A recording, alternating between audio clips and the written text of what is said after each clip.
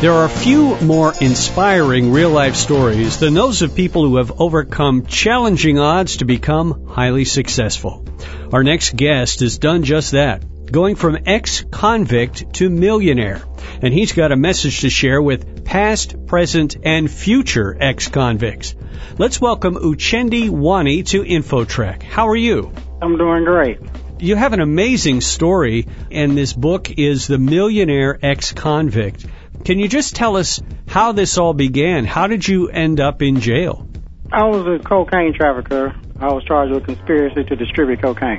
What was the circumstance that got you into that? My mother was a school teacher. My father, he had a doctorate degree, and he was a minister. I went to church every Sunday, vacation Bible school, prayer meeting, choir practice, all of that. And for over 20 years, my dad preached, God's going to open up the windows of heaven and pour you out a blessing so big you won't be able to receive it. And then those Afro-American Baptist churches, you know, they preach hard and jump up and down and cry and everything. But we were always a day late, $1 short. And I watched this for 20 years. Our parents were great parents, but we never had any money. So what he was preaching, I did not see it happening. So I was not believing it.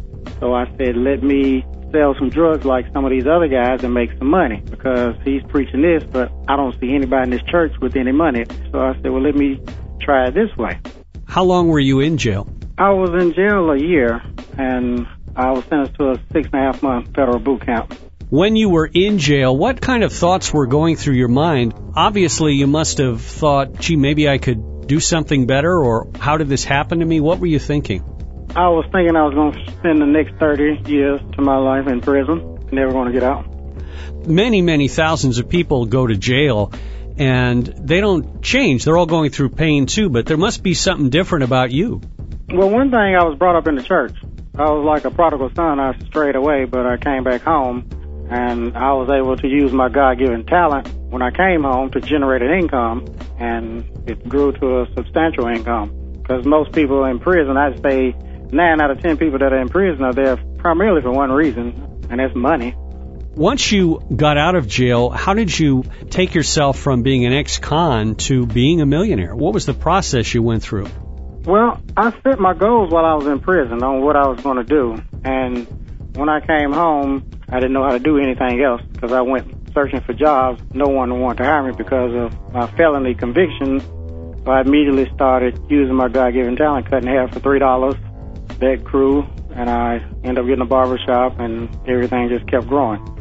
And now you have a nationally accredited barber styling college, which grosses over $2 million a year. That is fantastic. Do you feel that this is something that any ex-con could do, or were you just sort of lucky?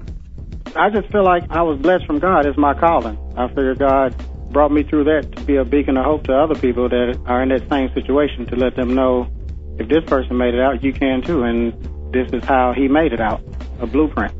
Your book is full of so many stories and really fascinating tales. I wonder if you could just share maybe one or two that really are some of the strongest points you make in your book. The strongest is put God first and listen to your parents and never give up. If you have a strong spiritual foundation, when storms come, you know who to call on, who to turn to. Two, with my mother, she never gave up on me, because we all make mistakes. And if you have someone that loves you and supports you and stays in your corner and doesn't give up on you, it kind of gives you the energy or inspiration to want to change and do better. And I would tell people to cut negative people off. Get around people that you aspire to be like. Get around people that are smarter than you, know more than you. Make them your friends. Cut off those negative friends. Cut off those family members that are negative. I'm an Afro-American man, a young Afro-American man, but my best friend is a 62-year-old Caucasian woman. In terms of hiring people, have you ever hired an ex-con to work in your company? I'm just curious. Of course I have. And we've graduated over 900 students, and about half of those are ex-cons that are working in barber and beauty salons and doing very well. Well, the book is The Millionaire Ex-Convict for Past, Present, and Future Ex-Convicts, and the author, Uchendu Nwani. And your website is exconvict.org. Uchendu, we want to thank you for joining us on InfoTrack. Well, thank you for having me. We've reached the end of another InfoTrack radio broadcast, but you can keep it going online. Just visit TalkZone.com for more. Our show is produced by Syndication Networks in Chicago, with internet services by Pair.com. Our thanks to InfoTrack reporter Taryn McCall. Our executive producer is Randy Meyer, and I'm Chris Whitting. Catch us next time on another edition of InfoTrack.